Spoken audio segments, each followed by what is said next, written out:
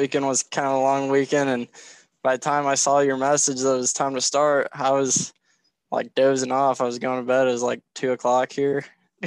At 2 o'clock, right? Yeah, I Yeah, think it was like Saturday night, and it was a long night of practice. So right. yeah, ended up Right. getting canceled today because of weather and all that. So Yeah, it's snowing, right? it was snowing. It was snowing during the week, and today it was like we'll practice in the snow, but not the rain. Yeah, it's interesting, right? I mean, you have to go Yeah. for the wintertime practices. Oh yeah, that's my good buddy Mike. I mean, Mike and I met my rookie year when I was playing for the uh, Central Illinois Cougars in Okay. Carlinville, Illinois. You probably know where that is. You know where Litchfield is? Yeah, yeah, yeah. Yeah, that area. I live in that area. So we Okay. met. He was a receiver and I was a corner. I was trying to play free, but they put me at corner, so I went with the flow because I played a little bit corner in high school, mostly corner in high school, but yeah, and so I left for basic training, and it was kind of weird and messed up at the same time because they I had my phone at one point while I was in basic training, and the team get asked me if I was gonna come back and play. I was like, yeah, obviously, I love playing for you guys. And next thing I know, they kicked me out of the group chats and everything. So I got home. I was like, I wonder what my buddy Mike's doing. So he got an offensive coordinating job for this team in Missouri, Hmm. and he invited me out, and I played safety there and started every game. Played all of special teams and free at the same time. That's where I got my first semi-pro pick at, and Nice. and then now he got a head coaching job for the Midwest Lions here in Illinois, close to home. So he pulled me there. So you're basically over there now in Illinois. Yep. Okay, cool. So are you close to home now, or are you still kind of Oh, far? I'm closer home now than you Yeah, know. I mean, yeah, I was closer with the Cougars before, but because that was only like 10-minute drive. This one's like 30-minute drive, so it's 30 not too minutes. bad. Yeah, We're not too. yeah, Missouri was like on the other side of St. Louis, so that was. I mean, St. Louis is like 45 minutes from my house, but like try maybe an hour 15. Right. Yeah. Yeah, and it's funny because one of my teammates on the Falcons, Dan, he actually played at Wash. He was our kicker, and he's from Springfield, and so he wasn't too far. So he would obviously go to St. Louis, every now and then, and then come back. And it was nothing for him, because obviously from St. Louis to Springfield it was maybe like 30 minutes or an hour at most. So Yeah. yeah, I mean, but it just depends. So Yeah, I'm like right in between. So like if I want to go Springfield, like the only thing I really do go to in Springfield is Shields there. yeah, It's so huge, and they have a variety of sports and more than a Hibbett Sports or a Dick's Sporting Goods or anything like that. They have like yeah, all kinds of varieties. Where I go down to St. Louis and either go to a Cardinals and Blues game, or I go right on the other side to Chesterfield Outlet Mall where they got the Under Armour, Oakley, and Nike outlet stores and all that. yeah. They So basically kind of have like a variety of things for you to do. yeah, kind of. I mean, that's the best part of being in between. I mean, the drives kind of get to you a little bit, but you know, it's not too bad. Yeah, I mean, it's just like, it's kind of odds, right? You just kind of balance out kind of, do you want to like, if you want to play, are you going to play close to home? Do you want to play for a team that's better? Maybe a little bit of drive, you know what I mean? And essentially, it's just kind of weighing that out. And, if you're able to still play, nothing like it. But I mean, everyone has different ways of looking at it. Essentially, just, as long as you're able to kind of make the most of it, then you're good. So, Yeah, I mean, yeah. I'll play wherever I am. I mean, if there's a team there, I'll probably play for it. Say like I moved to Cali where you live now. I mean, I'd probably find a team out there somewhere. Yes, I sir. mean, it doesn't matter where you play. It's for the love of the game, but it's like your priorities. Like, do you want to be closer to your family, or do you just want to play to play? But I mean, in football, I mean, playing to play, like you come across a lot of different personalities. Like this current team, like we have a veteran cornerback, and so I kind of just pick his ear the whole time. Mind you, I'm 19, almost 20, and I when I first started, I was 17. Right. I I was fresh out of high school, like high school football. I was playing high school baseball and semi-pro football at the same time. So I was like, I got football on the weekend, and then I got like 4 or 5 baseball games this week. I was like, so I got to balance games, practices, and football games, and it was tough. I made it through it, and that's all that mattered. But I mean, there's kind of downsides with like coming to a new team because like the team that I'm on now, the Lions, is brand new, completely restarted by the owner. But there's like a variety of people, and we have a guy. He plays corner for us. He's actually in the Semi-Pro Hall of Fame. So I pick his ear the whole time, and I mean, there's times where all these younger guys about my age want to talk talk crap on him. Like I see people do to you on Facebook. I'm like, man, this guy's amounted to more than probably most of you guys have. Yeah, there's the 3 rings right there, and then the All-Star jersey in the back. Right there.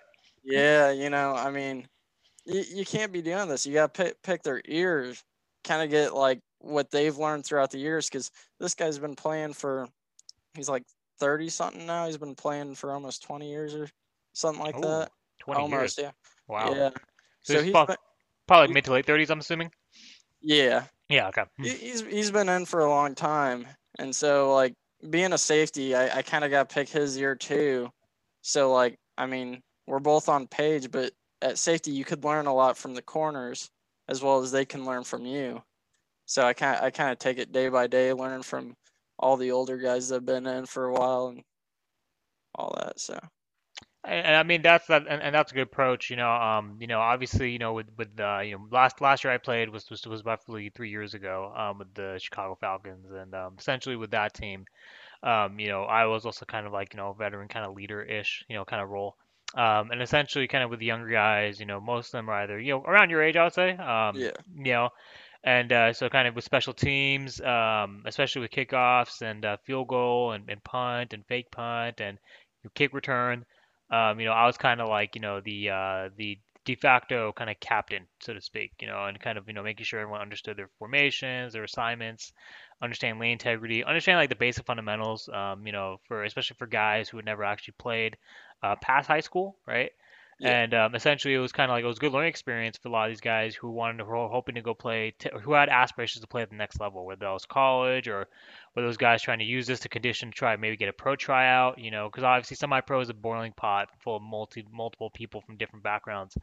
The thing is that obviously it depends on what you do with it. I mean, if you can take it and use it as a vehicle to get to the next level, or if you just love playing just to continue playing, I mean, more power to everybody, right? I think, but yeah, ultimately, it's just making sure that whatever you do it with full force and you do it with the highest degree of acuity and focus, because essentially, I mean, it's your opportunity when you're out there. I mean, there's no one else that's going to basically be able to make the play on your behalf. So yeah. yeah, And the cool thing about it is like there's so much adversity, and you get to make a lot of new friends throughout that whole thing. Like I remember uh my it's just a football thing in general. Like it's like a brotherhood. My senior year, so I actually didn't start playing football till my freshman year, where others were have played since they were in third grade or right, flag football in kindergarten.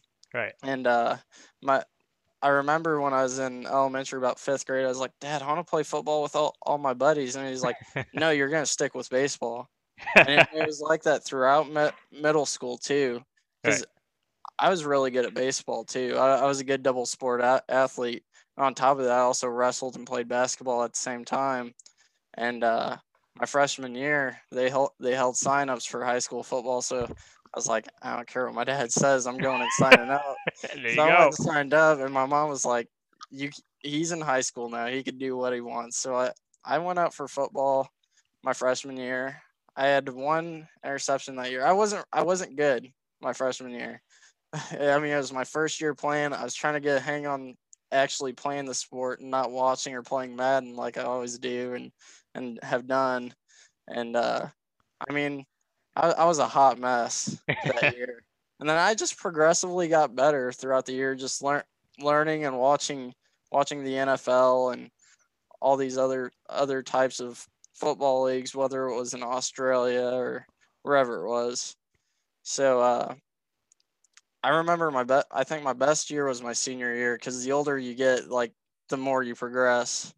And I Right. mean, me and my buddy Zane, we've been friends since like elementary, and we grew up together, hung out together. His grandma is like kind of technically my grandma.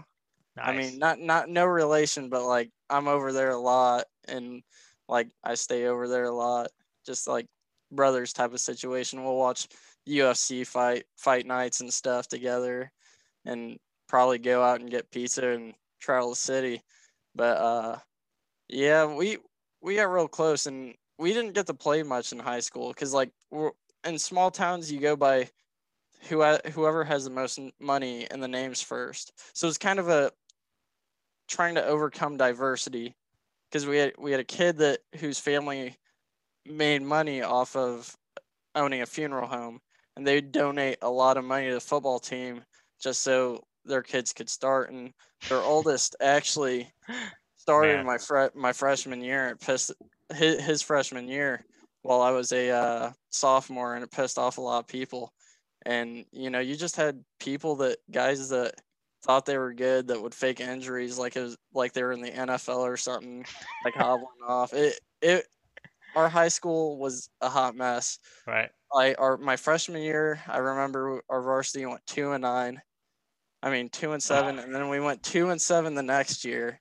It was the same way my junior year, and then my senior year we turned it around, and we fell short a game away from the playoffs. And Man. I remember we had this game. I think my best game was my senior night game, my senior year. I had 2 interceptions that game. I should have had three, but I jumped too early on an interception, and he just mossed my ass. I mean, it felt like a moss, but I was like halfway down to the ground, and I kind of Yeah. stepped in a pothole in the field because our field, like towards the end of the season, like it started getting a little bumpy. Yeah. But like if I was in, Zane was in, and that's how we rolled. Like we wouldn't play without each other, and it was just like a brotherhood type thing.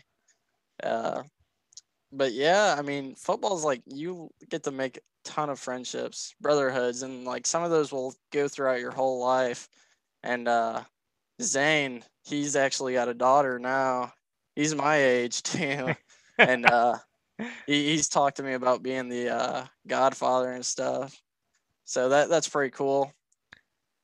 I mean, yeah, it But really is, right? But it's just like yeah, life creeps up on you, yeah, right? yeah. It's like one of those things. It really is. I mean, life is pretty amazing. It's just the way you feel like living it. 100%, 100%, and obviously, like, I mean, even through obviously like the politics you had to endure with in high school, that sounds like, Yeah, it didn't stop you from continue playing, and that's the number one thing.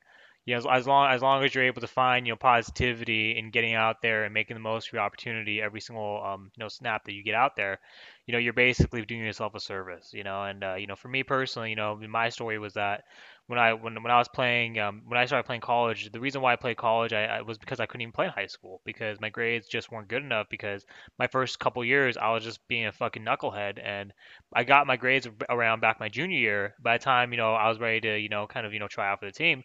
'Cause, I mean, it was basically my junior to senior summer, and so or senior year, spring, and so I spoke to the coach at the time, Coach Sweeney. Then he transitioned, the new coach, Coach Mannion. I spoke to him, and I mean, it just didn't seem like I would have been ready at that time. So basically, Mannion, I was speaking to him, throughout the off season, and he basically gave me some good advice in the sense that he's like, what's your goal, Asif? I'm like, well, I ideally want to play for SJSU. He's like, this school's been kicking ass for football for 25 years. Only three guys have gone D1A, straight out.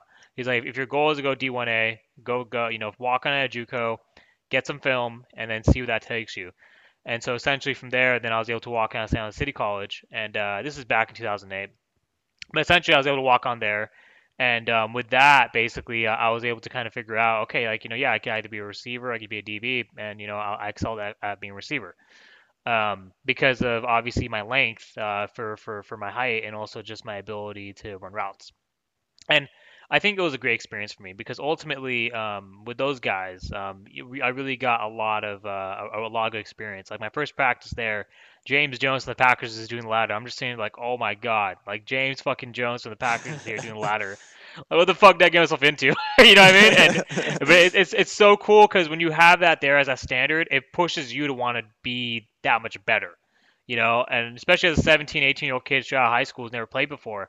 I mean, that to me really kind of just helped you kind of, build some kind of self-esteem and build some confidence in my abilities as an athlete from that point forward. And from there, my coach Dub, my receivers coach, my freshman was Coach Dub, aka Keith Williams, who actually left the following year to go to Fresno State. And then now he works at NFL receivers.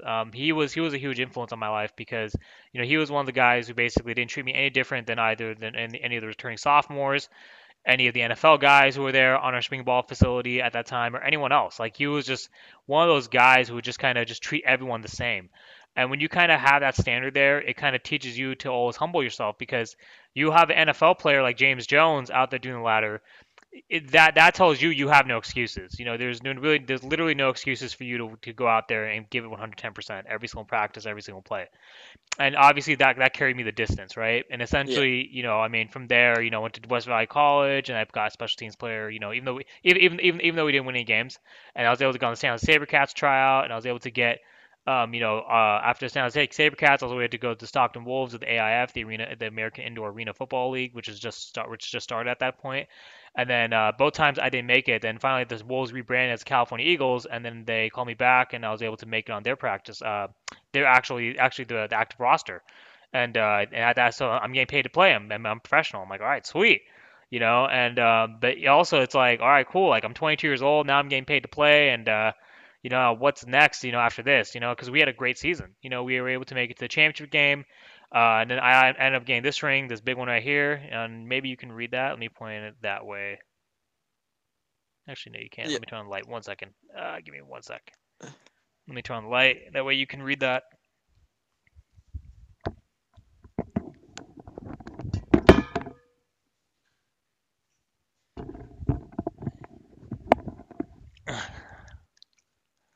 All right, there we go. Special teams player of the year. Yes, sir. So we were the conference champions, Western Conference champions, 2012, right? And I won Yeah. I won league special teams player of the year. And that to me was probably my crowning achievement because obviously, I'd grinded, because up to that point in 2012, like, I'd been playing from 2008 at San Jose City College, 2009 at West Valley College, 2010 with the Arena Football League with San Jose SaberCats, trying out and combining conditioning, 2011 still conditioning to get on a roster with the Stockton Wolves, and obviously that didn't pan out. Finally, 2012, I make it. So 5 straight years, and then we make it. We win the Western Conference. I win league special teams player of the year. We make it to the championship game. We get blown out 79-27. But I mean, ultimately, I mean it was a fucking phenomenal run, man. Because you're just basically like, I mean, for me, obviously, just being a 22-year-old kid and just being out there in like these facilities and these indoor arenas with like 20 to sometimes 15, 20, 25,000 people packed. Especially overseas, especially when we went to like to the Carolinas and the South. Yeah. Yeah, I mean, it was just like it was a whole different atmosphere. And for me personally, it's like that to me kind of taught that was the best experience I ever had. I wasn't able to get any film because after the team folded, they were very restrictive on providing film to players because I'm not sure why, but I think it was like a league policy for some reason because they violated some suspensions, and the owner didn't pay some players, so there's some lawsuits pending. So we weren't able to get anything from that season. But I mean, I got this, so I don't really care. But Yeah. essentially it was a great run, right? And then Yeah. pretty much from there, I'm just like, mom's like, you need to get a real fucking job. I'm like, all right, I'll figure this out. I basically decided to take my units, transfer to Cal State, finish my bachelor's, then I start working. Now I'm in my current field in IT consulting. And then pretty much, after that, then I finally finished my master's in around like 2017, and then basically I get let go from my job. And then I have an option. I can either stay here in the Bay in Cali, or I get an offer to relocate to Chicago in Illinois for Blue Cross Blue Shield, and I basically take that and run with it. And so around late 2017, so that's when Jimmy first starts for the Niners, right? Yeah. Yeah, and I was able to watch his first start in Chicago when Robbie Gould kicked the field goal. And then 2018 April is basically when the Chicago Falcons, when I basically was able to come out of retirement after 6 years of inactivity and play for them, and that's where I got this ring right. Actually, this ring right here. So Yeah. Chicago Falcons, right? And so we were able to basically we made it to the mid states the conference championship, and I was named All Star, and there's a jersey right there for that. You've already seen that. Everyone's seen Yeah. that. So I mean, yeah, I mean it was I mean yeah, I mean I feel like semi pro was my most fun because I had the biggest role. But it was obviously different than obviously playing in arena or playing in JUCO because it's a lot less organized. You know, it's a lot Yeah. less. You don't have all the guys show up to practice. You don't have practice 5 days a week. You don't have you have guys who may not be able to get to the games on time, or they have to Yeah. carpool. You know what I mean? So I mean, these are issues I wasn't really accustomed to when I was Yeah. playing college. Yeah, good. And the worst part about it is like you come to teams and you only get like maybe 8 to 10 players show up to practice, and you're like, what the hell is this? Like, and then it starts. Your team captains primarily show up the most, and Right. then it gets to the point where the team captains don't even show up to practice anymore. But then you get 27 unexcused players show up to a game the next day. Like, where were you guys yesterday? And that's the thing, right? Because it's like, oh, but it's like, and the guys will tell you, oh yeah, but this is semi-pro. We're just basically working. We have jobs. We have families. This is a leisure. It's a pastime. But that's like, okay, but sure. But it's like, if you want to be on a team, like, if it's a pastime, isn't winning part of that? Like, don't Yeah, you want to win, right? yeah, And it's just like, oh, but we're too good. Like, we're good enough not to. And I mean, yes, some of them are, right? But then I felt like I had a duty to the younger guys to kind of just be there, to kind of be like a mentor, be like a kind of like a veteran, and also like especially special teams and being also slot. You know, what I mean, slot receiver, running the routes. I mean, because there were some young guys, I mean, basically, close to your age, who are basically. I saw specifically like, I mean, some guys were converting positions, meaning that some guys were like running backs trying to play receivers, some guys receivers trying to play running backs. Some guys were basically new to special teams. They weren't used to kickoff. They weren't used to punt. They weren't used to kind of lining up and delaying integrity and all these types of concepts, right? So basically, like for me playing slot, I mean I knew how to run straight, and some guys they run laterally. Coach would basically they just chew their ass up, and then they make me run it, and I run straight, and the guys they'd be like, yeah, look at 81, follow him, follow Ali, 81 right there. That's how you run, and then like then the kids pull me aside, say, okay, yeah, like how do we just I'm like literally just keep your legs, keep your knees high, and run straight in the line, because you want to go straight towards the end zone, and that's pretty much what you have to do, so yeah, essentially, I mean, I think it's just little things like that people don't really appreciate, but I mean, they're critical in the game of football, especially when you're transitioning positions, and you're trying to figure out kind of what your kind of nice sweet spot is, depending on whatever it is. I mean, obviously for you, I mean, it seems like you've been playing the same position, which is good, because if yeah. you're familiar with DB, then more time just stay with Oh yeah. DB, right? I mean, when I started playing receiver. I wanted to be a running back, but I wanted to be a receiver more because like learning plays as a receiver, learning routes is more easier. I in my perspective of like trying to figure out as a running back which hole to hit, and maybe if this isn't open, what if I have to cut right?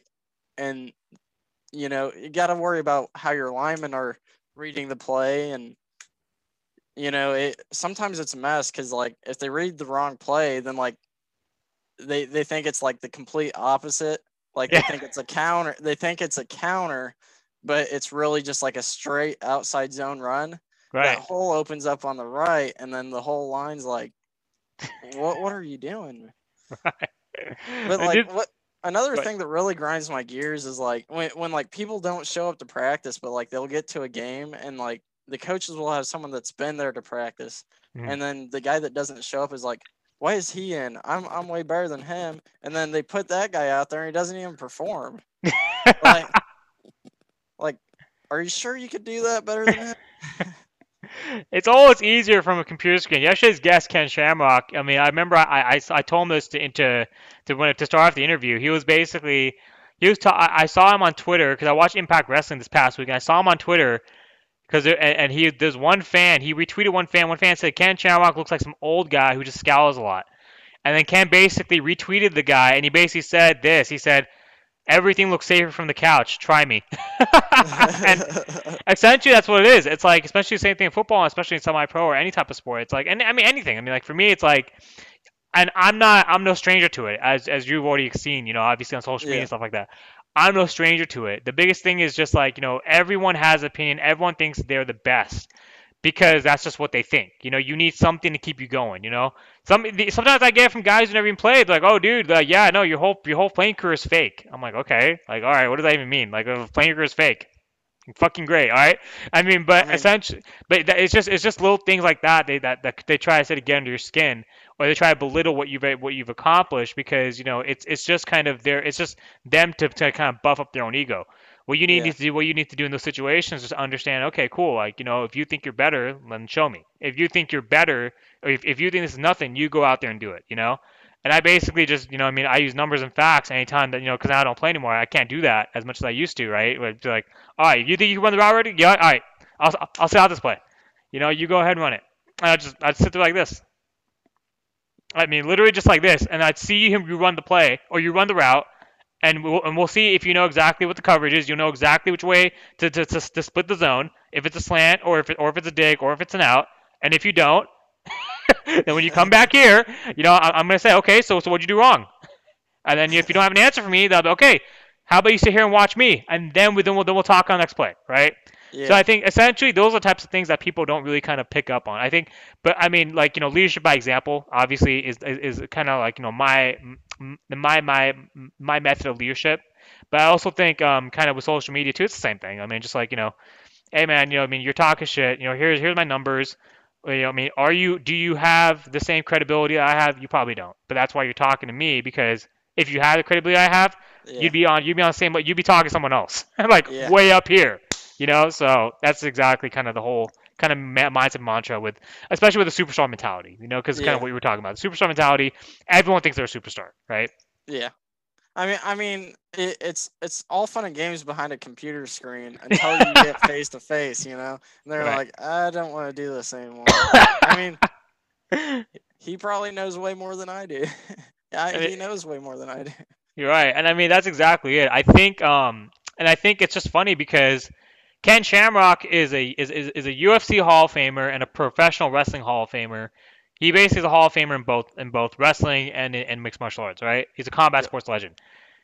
Like, I mean, if he has to deal with this, then everyone has to deal with it. Michael Yeah. Jordan, LeBron, I mean, all these guys have to deal with this shit at some point. It's just like, and the reason why is because you know what? Everyone wants to think that they're an athlete. Because when they watch athletes, they want to be able to. It inspires them. It literally does.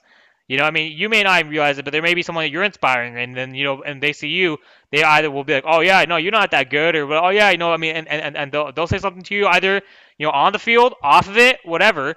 So that way, it kind of gets you. It's because they want to test you. And I feel like that's what I learned throughout my career. Whether it was I was playing arena, professionally, playing junior collegiate ball, playing semi pro, it's all the same. It's all the same. It's just you have to develop that kind of that thickness, the skin thickness, right? I mean, maybe not so much for like for certain players who aren't like subject of it as much as I was, right? Because obviously I was a huge subject of it because of the kind of the publicity and kind of my name just Yeah. out there, right? Yeah. But I'm very fortunate for that because it's just one of those things where it's like, okay, now when I talk to the kids your age, or like anyone who's like trying to get into the sport and was a fan that follows me, prospective athlete, right, or current Yeah. athlete, I can just kind of give you guys my experiences, my lessons, because pretty much what you're telling me is something that I've seen at every level, and Yeah. it's just part of the game, So Yeah. yeah. I mean, talk about getting Ken Shamrock on here. Your next step should be RVD. RVD, bro. I was actually thinking about that. Yeah, RVD might be nice, right? RVD would Yeah. be would be a pretty good addition. So yeah, I'd Yeah. be all like, good. Growing up, he was one of my favorite wrestlers. Like at the Yeah. time, I remember at that time you also had the Hurricane, who had a shortly lived career. I mean, he had a cool gimmick. Don't get me wrong, but he was such a jobber. Stand back! There's a hurricane coming through. Yes, sir. No, he was funny. I Oh mean, yeah. like, and then I remember when he had those promos when he interrupt someone, and then he'd be all like, "Hunter, you said that you did this, but then you said this. What's up with that?" It's like, okay, it's like, all right, hurricane, I got it. Yeah, my uncle, he used to do like these little interview things. I don't remember like what his job was or Mhm. what he did, but I remember he was telling me a story about how he was going down to the bar and he got to meet an interview Randy Orton and his father, Cowboy Bob Orton. Yeah, Ooh, nice. yeah. Okay. He also got to have phone call interviews with Triple H and all those guys.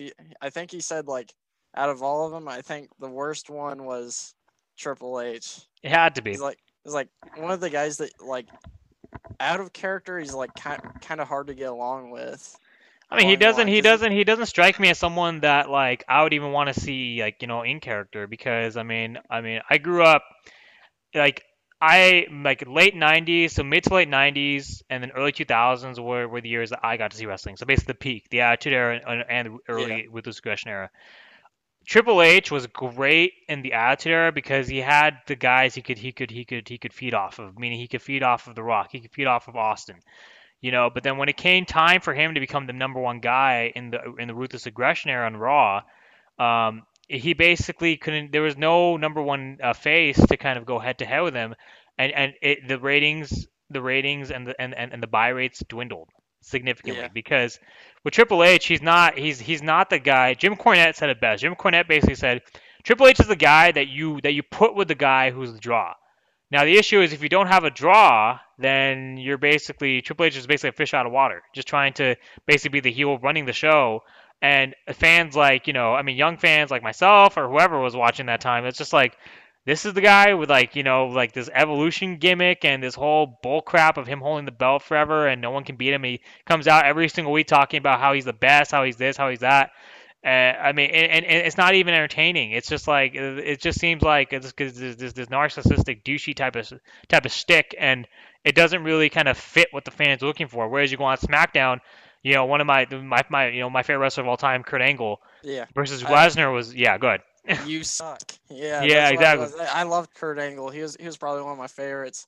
Um, I mean, yeah, and that kind of that story of Triple H holding the belt a long time and not really catching any like vibes off of it. That kind of like gives you a reminder of Brock Lesnar and Paul Heyman, because Brock Lesnar wouldn't show up for like 3 straight months, and then all of a sudden he's like, I got a title match next month at like SummerSlam or whatever.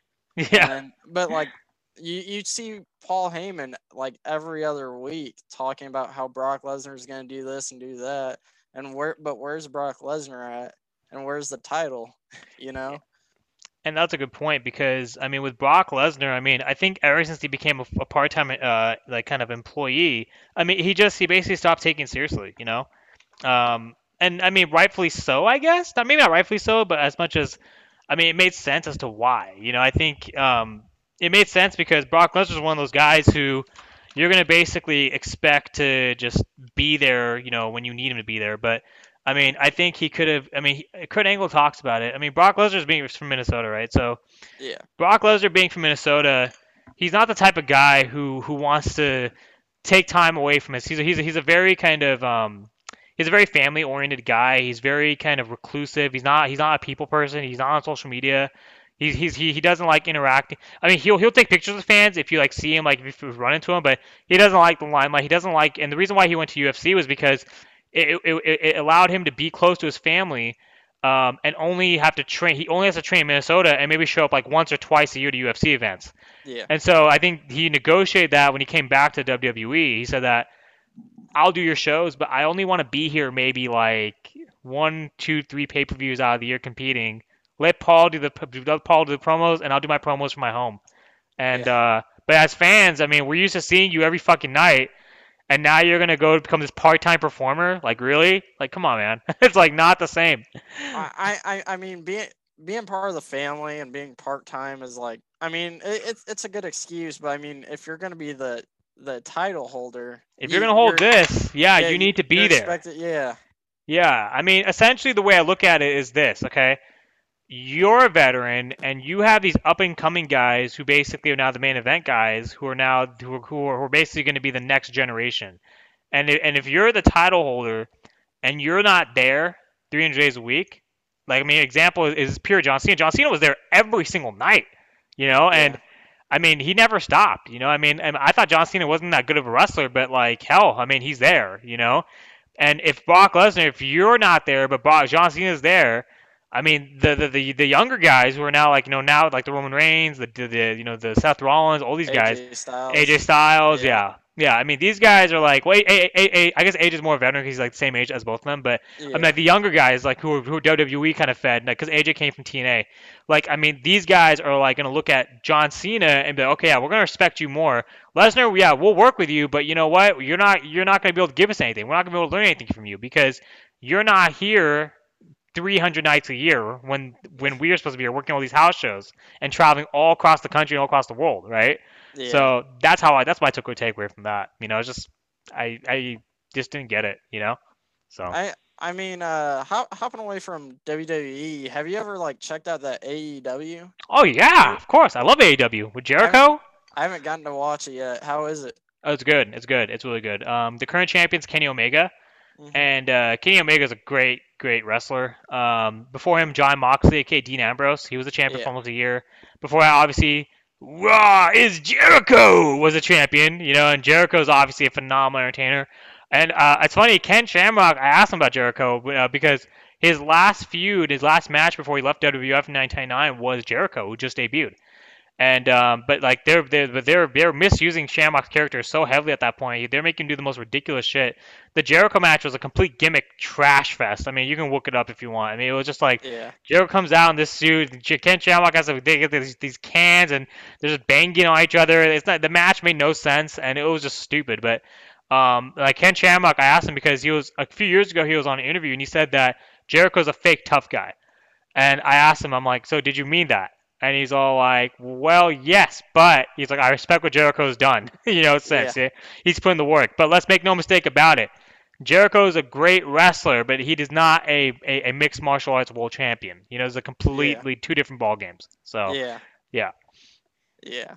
I mean, you can't take mixed. I mean, mixed martial arts and wrestling like they collide and they form together. But Hmm. like you got guys that are like oversized, like not even they don't even look like they're athletic, but I guess they can be. Like you got Braun Strowman who like doesn't probably knows mixed martial arts, but like isn't that good at it. I mean, I'm not gonna sit here and say it behind a screen because like that dude would probably throw me. I know he would throw me like 10 miles away. That dude's huge. He's probably one of my favorite gimmicks right now. Yeah. I mean, I haven't seen Seth Rollins in a while, but I haven't watched a little bit. Raw. I haven't watched. Yeah, I haven't watched in a little while. Yeah. No, But I think yeah, and I think to that point. Sorry, are you still going or? no, you can go. Yeah, no, I was basically saying I think to that point, I think with Braun Strowman and kind of to your point about like the size of these guys and I mean they look like I mean I think for example like Big Show Yeah, Big Show looks like he's big enough and fast enough to compete in any sport like especially as football right why he's not a football player but I mean like he I guess sometimes it's really hard I mean Brock Lesnar couldn't even make an NFL practice squad. He was the last player cut from the Vikings. yeah, And Braun Strowman obviously and it's funny he actually played semi-pro before he got into strongman competitions. So it's pretty cool. His story's pretty cool too. Because he went to college, he went to high school, he went to JUCO, then he started playing semi-pro football. Then he got into strongman competitions, and then after that, then he broke into wrestling. So yeah, no, I mean your point's valid. I think it's just we look for certain things as athletes, and but I think almost everyone in the WWE or even AEW, I mean they do have some level of athleticism, which got them to that point. But obviously on paper or kind of to your point on surface, you may not be able to see it. You know what I mean? yeah, Yeah. So yeah. I mean, 49er talk now. I mean, who do you think's going to be the next quarterback? I mean, I still hope Jimmy G stays around a little bit longer. But I mean, I'd love to. I'd probably take Stafford in the talks of him or Watson. I'd probably take Stafford. So it looks like Lynch, a story came out today that they're not going to pursue Stafford. So Really, yeah, that's so sad. I mean, I wouldn't pursue Watson. I mean, it, the asking price he is too high. the Yeah, yeah the price is too high, and like all the drama that he's pulling and Houston right now. Do I want a guy that's gonna potentially maybe cause drama in yeah, San Francisco? And you gotta look at it in like a health aspect too. He's already had a torn ACL, and he's a mobile quarterback. So why would you want a mobile quarterback that has already had one torn had a torn ACL surgery. Yeah, I mean, I mean, Jimmy G should be example enough, about that. Yeah. Yeah. I mean, I guess you could say the same about Jimmy G, but Jimmy G's not really a mobile quarterback. He's more of a pocket passer, No, he and is. and I think that's part of coming from the Eastern Illinois system, and then developing under the Belichick Brady system. I mean, he had Brady under his he was under Brady's wing. I don't know why I said he had Brady under his wing. That's like the complete opposite. I Right. mean, if I had Brady under my wing, I guess I'd be the goat then. Yeah, well, I mean, no, actually, if you have Brady on your wing, then your name would be Drew Bledsoe. I mean, they pretty much forget Yeah, about you. So go yeah, ahead. yeah. I mean, they did forget about Bledsoe, but they haven't forgotten about Brady. No, exactly. But No. the point is, if you have Brady under your wing, your name is gonna be Bledsoe. They're gonna forget about you because the goat's gonna take over. So go Yeah. go ahead. I mean, it's kind of messed up situation now because he doesn't have Belichick, and now he's in the Super Bowl. Everyone was like, he's not going to be able to make it Super Bowl without Belichick, and now he's like, what? Yeah, I mean, I think ultimately with Belich with Brady getting to the Super Bowl, I mean, he basically silenced all the system QB narratives. Because system QB narratives basically started when Matt Castle took over, which was my freshman year of college ball. Brady, which was his the first year he actually missed, as starter. The Patriots went 11-5 with Matt Castle, and Matt Castle then gets traded to Kansas City, and Kansas City basically wins 10 games or 11 games, and they make playoffs. So the question was, okay, yeah, is Brady really that good? Because Castle went to another team, he led that team to the playoffs. He's a system QB. That's where that Yeah, came from, right? yeah, But essentially, then obviously this past decade, Brady did win 3 Super Bowls and more than any quarterback. However, people were still giving credit to the defense because they didn't see enough from the offense, at least from Brady's side. Besides Super Bowl, I think I would say 51 for the critics. Because they were just like, okay, well, Malcolm Butler won the first Super Bowl, and then basically, this past Super Bowl or the last Super Bowl that they won, I actually got to go watch that team, the Patriots, when they came to play the Bears when I was living in Chicago. Basically, that team was loaded on all sides, on special yeah, teams, offense, and defense. So and in the Super Bowl, the Brady only had like 156 yards, and they still won the game. So yeah, essentially, it was like, okay, is Brady really that good? So basically, this year, I mean, you put him in a new team, new system, with a new coach, with brand new personnel. I mean, and he's able to lead that team, to their second NFC championship in franchise history, and he gets right back to the Super Bowl. Last year was the first round knockout. He loses in the first round. This year he's in the Super Bowl. I mean, the system QB narrative is complete garbage. Either you can perform or you can't. I mean, you can. Every team has a system. Every coach has a system. A system just means a scheme. You're gonna have a scheme wherever you go, right? So yeah, essentially, whichever scheme you go to, you need to draft a QB that fits that scheme. Brady fit Belichick's scheme to a T. yeah, They were even talking about even before Drew Bledsoe got injured. They said they were going to start Tom just because. I mean, they were going to. Scott Pioli was on record. He said, "Yeah, we're going to start him just because." I mean, we saw him in the work he was putting in and his progression in the practice. He just wouldn't quit. The great quarterbacks are the ones who just don't quit. The great players are the ones who basically go out there and say, "We're going to go out and prove why we're great." Because we're just not going to allow ourselves to be any less than perfect. In yeah, every type of play. Brady's obviously a perfectionist. Belichick, to his credit, is also a perfectionist. Did they need each other? Yes. But did Brady mask some of Belichick's flaws in certain situations? He did. Did Belichick help Brady? Of course. But I think it's kind of like a partnership effort. Both are great in their own right, but I think Brady is still the greatest of all time because he didn't. I mean, he just proved it this year. He doesn't need to yeah, have Bill Belichick to win and make a Super Bowl. And if he wins, I mean, then there's no debate. So, yeah. yeah. And talking about like guys that never quit. I mean, Brady's obviously the greatest of all time. He's the greatest I've ever seen because I never got to see the Joe Montana, Jerry Rice era in San Right. Francisco.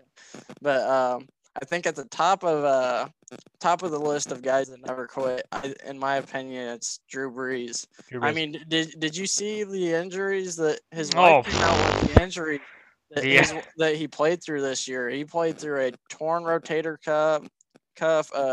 He had something else in his leg, and then he had broken ribs, and then uh, a collapsed lung. Yeah, playing through a season, and the entire season was a rotator cuff, I believe, uh, on the throwing shoulder. That's tough. it That's is. tough on. But I mean, if he's had plans to retire all season, I could see why he did it because it's my last season. I don't want to be out all season with a torn rotator cuff, in which they're gonna say, even though I'm retiring, I don't want to retire being hurt, like And on the IR list, you know. and as that and that's actually a really good point. He doesn't want to. He wants to retire like on top. He doesn't want to. He doesn't want to come back and play through because the injuries he's had are just basically brutal. I mean, Yeah, the man had nine ribs broken or fractured at some point in the season and a punctured lung. And he still played through that. I mean, they had Taysom Hill and Jameis. They mixed it up, at certain points. But I mean, he came back and he still played. And I mean, his arm obviously was a direct byproduct of what you just mentioned, the rotator cuff injury. I mean, the rotator cuff on throwing shoulder, especially when you drop back. I mean, it limits your mobility so much that you can't even. I mean, it's basically like you can only probably go like this much. You have this much range of, or I guess this much degree of motion yeah, whenever you're trying to turn, and it's not a fun injury. So, no, I mean, no, yeah, Drew's definitely a warrior. He never quit. He's probably the best story in my opinion outside of Tom. yeah, Because Drew was basically shipped away for a bag of potatoes in 2004 when they drafted Phil Rivers, or 2006 or whenever it was. I forgot. I think it was '04. But basically, then the New Orleans Saints, he leads them to NFC Championship the first year. They win a Super Bowl 3 years later, and that was my sophomore year playing at West Valley. So, Drew Brees obviously, a huge kind of influence on millions of people, obviously, because his story was also like you said, never quit, never die. He was an undersized quarterback. He was a guy that was not considered to be a number one option after a certain time period passed by in San Diego, now LA, and he basically proved everyone wrong, and he outclassed almost every quarterback statistically. there's a little video out there on Facebook, and the Saints posted it. It was like a nine for number nine, and Yeah, it was like a story like of him growing up. Like I think it said his parents got divorced, and he grew up in I think it said the Dallas area, I think, and they found this high school.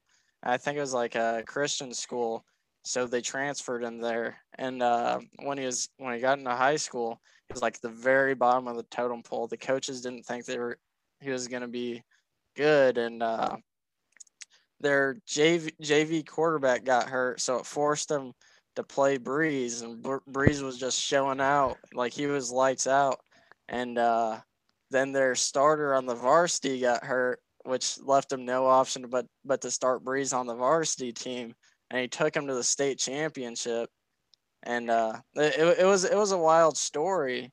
It was like a comeback kid type story, you know what I mean? yeah, 100%. And I think to that story, I think one of the craziest things about that is that people don't really talk about this, but Drew Brees, the high school he went to that you mentioned, that's the same high school that Nick Foles went to. Really? They both went to the same Westlake Christian High School in Austin, in Texas.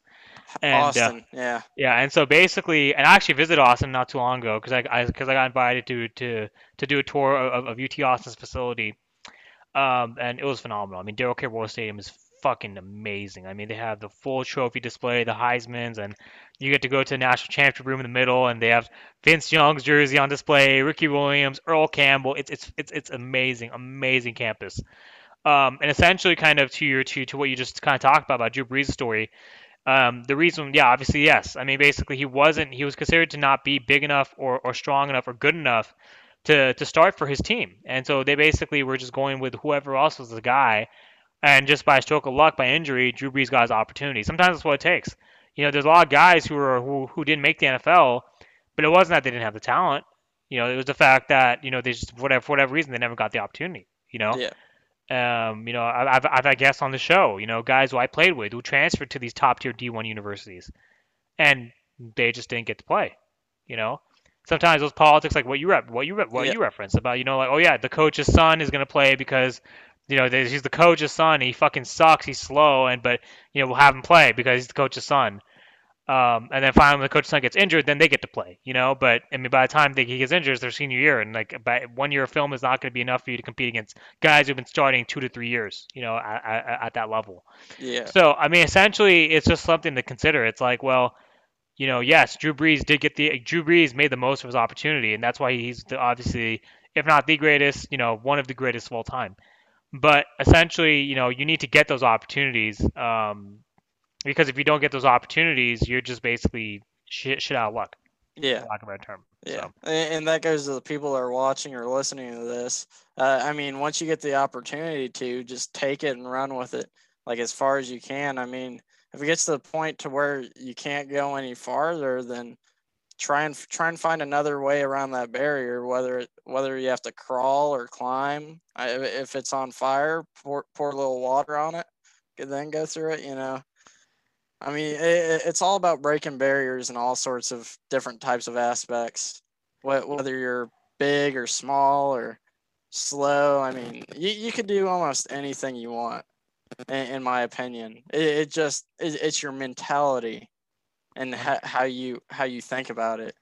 100%, 100%. You know, it's funny because when I was talking to Ken about this yesterday, we talk about this. I was an undersized receiver who had not played in high school, trying to make it at the JUCO level. He himself went through juvenile halls, all the different fights as a kid, in and out of different foster homes before he made it to Shamrock Boys Home, and then he was finally adopted by Bob Shamrock and his family. And then basically now he's at Shasta trying to now he basically got his opportunity to play football in high school and wrestling in high school. But he's in special ed, so he has to kind of work around that. And then he finally gets out and he finishes and goes to Shasta. He had an opportunity to go to a university, but because of how his grades were, he just wasn't able to do it. You know, and but he still was able to make the most opportunity. You know, he realized that by the time he had such a great JUCO career, he got invited to try out for the Chargers. You know, Wow. I had such a great JUCO career, I got invited to try out for the San Jose SaberCats. I'm 5'10", 135 coming in. I leave like 5'10", 155. I'm still a little kid, but I'm fast. You know, I'm fast. I'm coordinated. My hands are good, and I'm able to kind of play any position that they need me to play. I'm willing to play out of position if needed. You Yeah. know, and that was very attractive to the Arena Football League at that time because Arena Football leagues were much faster. They want little guys who can maneuver because if you know how to run angles, you'll be very effective on a 50-yard field versus a 100-yard field, right? Yeah. And so to your point about kind of what you're saying to like all the listeners out there, and I'm just gonna kind of repeat your sentiments. Anyone listening, understand that, and this is what Ken said yesterday. If you guys listened to yesterday's episode, if you're a winner, you're gonna find a way to win. You're not gonna look at your broken thumb, your fractured wrist. You're not gonna look at the fact that the guy has how many pounds above you. You're not gonna look at the fact that you're third on a depth chart. You're not gonna look at that. You're basically going to look at kind of whatever you can do to overcome that obstacle in that situation to the fullest level of sheer will. Your will is what's going to define your success. There's no other way around it. If you have will, you'll make it. You know, if you have will, you'll get the rings. If you have will, you'll go out there and you'll showcase yourself enough to where you'll get recognized for your efforts and to the point where people are going to want your autograph one day. You know, that's what I tell everyone. Grind until your name has value. You keep grinding, and your name will have value. You're gonna have people just clamoring, across different countries you've never met before, And essentially, that's the number one thing, If your disposition is only one thing, you define your success. Your circumstances only define a fraction of your success. If you can find a way, if you can find your disposition, if you can maneuver your disposition around whatever obstacle you have built in front of you, there's no stopping you, man. And we're talking about football, but that's for anything. I mean, it can be business, it can be life, it can be a relationship, it can be war. I mean, it can be work, it can be whatever. Anything that you're dealing with, a personal issue, right? Just keep remembering, man. Just keep going because nothing. There's only one who can stop you is yourself, and that's it. 100%. So, yeah. Yeah. Yeah. Yeah, I liked how you worded that. That was perfect, right on the spot. You Eh, you just hit it right on top of the head, right hey there. man, hey man. When you've been playing this game as long as I have, you better be able to hit on top of the head. So. Otherwise, Yeah, my audience would be very disappointed.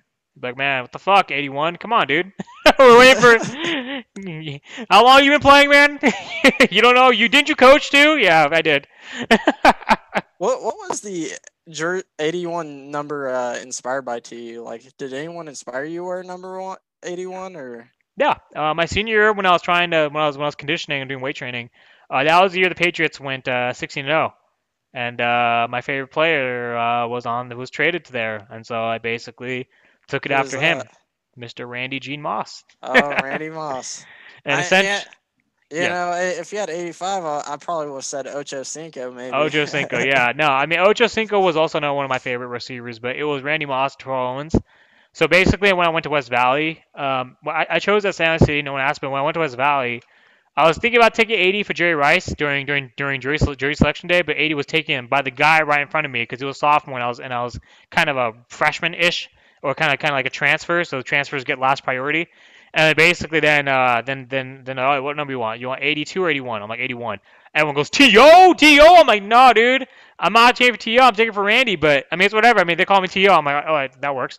But basically with Randy Moss, the funny thing was because my school was the Vikings, and he was on the Patriots. So 84 was like a tight end number because it was like a 6'5" dude wearing 84. And I'm like 5'10". I'm like, there's no fucking way I'm going to wear 84, dude. I'm 5'10". I'm going to have to wear fucking something that's actually going to fit a slot, right? So 81 was the Yeah. best number for me at that point because Randy Moss, my favorite player. Fast forward 9 years later, this is right before I decided to come out of retirement and play for these guys, the Falcons. I post on IG. I'm all like, it's my birthday, my April 2nd. It's like it's my 20th birthday. Got to commemorate the best birthday ever, commemorating the two greatest Viking receivers of all time. Number 81, Asif Ali, and number 84, Randy G. Moss. I tag him. What happens the next day? I look in my comment section. Check mark Randy Moss. Happy birthday. That's So crazy. Hey, yeah. talking about the Patriots, did you hear Gronk on a podcast talking about the story of him retiring? My God, dude. Yeah, go and talk to me because I mean I'm still kind of So, confused as to why he even retired if he was gonna come out. So so what happened was the Patriots were actually about to trade him to Detroit, and that when I guess someone walked into the locker room or something like that, he they told him, "Hey, you're getting traded to Detroit." He was like, "No, I'm not," and they're like, "Yeah, you are. What do you mean?" He was like, "I'm retired. You can't do that." And so I guess him and Brady FaceTimed him after he signed that contract with Tampa Bay. I was like, "Hey, man, you gotta come out to Tampa. I just signed a contract here." He's like, "100% will." And it's probably just like it's a quarterback tight end chemistry there, and if you have a good quarterback and good tight end, like I believe Jimmy G and George Kittle have that chemistry there, or it's like a Derek Carr and Darren Waller type of situation, like it's one of those things. But them guys have been doing it for so long, it's just like one of those things. They've been to so many Super Bowls together, including this one. yeah, and I think kind of to that point, you're right. When you have familiarity, when you have familiarity with your teammate, and I can test this at the arena level, you basically your chances of success are higher. Um, reason I say that is because there are three different arena teams I tried out for: the San Jose SaberCats of the AFL, the Stockton Wolves of the AIF, and then the California Eagles, where I got this one right. So the California Eagles are basically the Wolves rebranded. The SaberCats had coach Steve Pappen, who, if you look him up online, he's an Arena Football League legend, Steve Pappen, and he was there at the California Eagles tryout. So basically, the route combinations that they ran, during my tryout were stuff I knew from like jump. I mean slants up the middle, digs, double crosses, against cover two, goal to the post. I mean either sometimes they put me in one time they put me on outside and I ran a post and I was like, all right, cool, this works, right? But it's because of familiarity. And so back to Brady and Gronk, and back to kind of Kittle and Jimmy and Jimmy G and Kittle. I mean, specifically with the Niners, I got to go to the NFC Championship game last year. I got to meet George Kittle's parents. I got to meet Nick Bosa's parents because I was sitting right next to them in the friends and family section. I got to talk to Bruce Kittle, George's dad, about kind of Wow. about yeah, exactly. So we had a great conversation. I told him I play in the AFL. I said, do you want to see, I show my Wikipedia page. I show him my kind of my Falcons profile. I'm like, do you want to see a film? He's like, nope. He's like, great career, brother. And I'm like, appreciate it. And we just started kind of bouncing ideas off each other. The number one thing I extrapolated from him was the fact that George Kittle was the most versatile player at his position at every level, not Yeah, just in the NFL. From high school to Iowa and then to the Niners, and we've seen at the Niners, he can literally do whatever. He can do it all. yeah, You can line, and I yeah, mean, going to Iowa, they were going to put him at fullback, and he said, "I'm not going to be a fullback. I'm right. going to be a tight end." And it's kind of like that George Kittle mentality he's got. It's like if you're in my way, I'm gonna run you over. You know, he's like a bigger than Derrick Henry, but he's like Derrick. It's like a Derrick Henry stiff arm at tight end. And essentially, that's the biggest thing to take away because George Kittle is one of those players who basically has a size to basically run you over. And even Travis Kelce said, like, he's Yeah, like, George Kittle's like a man beast. He can just run anyone over, and he can. He literally can. Because he has the size and the build to do that. Essentially, but yeah, to your point about chemistry, Jimmy G is a lot more comfortable with Kittle in the offense. CJ Beathard played with Kittle at Iowa, and that's why when CJ started, he looked so good because he had George back, right? yeah. Would CJ look as good without Kittle? I don't think so. You know, No, and essentially, I mean, good. sorry to interrupt, but I mean, in my opinion, Bethard's not starting worthy. He Yeah, may be second string worthy. I mean, Mullins is barely second string worthy, and it's just I get on social media all the time, and everyone's ragging on Jimmy Garoppolo. Like, what did Jimmy Garoppolo do wrong? Because last time I checked, it's a team effort, and the last time I checked, we got Kittle out. We've been dealing with injuries all year. We don't have our full starting roster. And then on top of that, you don't have your defensive motivator with Nick Bosa. yeah. Well, you had your You motivator know? with Bob Saleh, but now he's gone. So, yeah, I Yeah. mean, yeah, we just basically don't have our best player on defense. Basically, Yeah. we're missing Nick, right? And I think your point's massive in the sense that yeah, their injuries plagued our team this year, but well, not our team, but the team that we follow, right? Because I can't. Yeah. I mean, these are the teams I didn't play for the Niners, but essentially, with the Niners, right? Like Nick Bosa and his dad too. I spoke to John Bosa after the game, and kind of got his insights, and he's like, yeah, he's like Nick is literally one of those guys.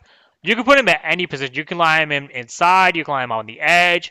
3 technique, 4 technique, whatever. The motherfucker will run you over. The kid is a beast, right? And essentially, Yeah. kind of the same thing with with George and kind of, back to your point about chemistry. Like, chemistry is a big thing. Like, you need to have your guys healthy. With Gronk, the reason why he wanted to retire the first time was injuries. He had too many injuries. He couldn't stay healthy because Yeah. he took too many hits. And essentially, after his injuries, he's like, all right, he's out of here. Got his body healthy. Then by the time Brady comes back, okay, yeah, he's like, that's why he never filed his retirement papers. He was waiting to see what was going to happen this offseason, and then he decided to go to Tampa Bay. But you see how much better Brady is with him than he is without him, right? One season without Gronkowski, Brady Yeah. is a first round exit. One season with Gronkowski, Brady's back in the Super Bowl, right? It's crazy.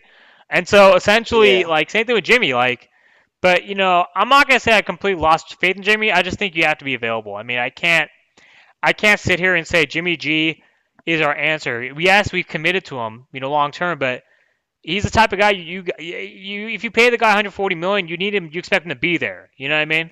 Yeah. So And the crazy thing about it is, if you notice, like every time we start Jimmy G, it always comes out to be a Niner win, whether it's by Robbie Gold field goal or a miracle touchdowns. I like the time we were playing the Cowboys and we're down like 20 something points, and Beathard, I think it was, just winged it downfield to the end zone to uh not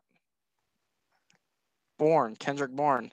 I remember that. It yeah, was the last play of the game. There was like 3 seconds left. I was yeah. like, well, we got a touchdown, but we didn't win. I was like, this is not gonna be good when I come across my Cowboy friends. Yeah, well, that's what's gonna. It's that sometimes you need that. You need that for And those. yeah, I was like, I guess it's their motivator, but we were in the Super Bowl last year. Exactly, exactly. So, I mean, essentially, I mean, like, yeah, I mean, the point of the matter is, and this is kind of a weird way to close this episode, is just that the best teams know how to utilize the best. I guess yeah, the best tandems. The Jimmy G to George Kittle, the Brady to Gronkowski. And obviously the Mahomes to Kelsey, Mahomes to Hill. It's looking the best teams know how to leverage their personnel, right?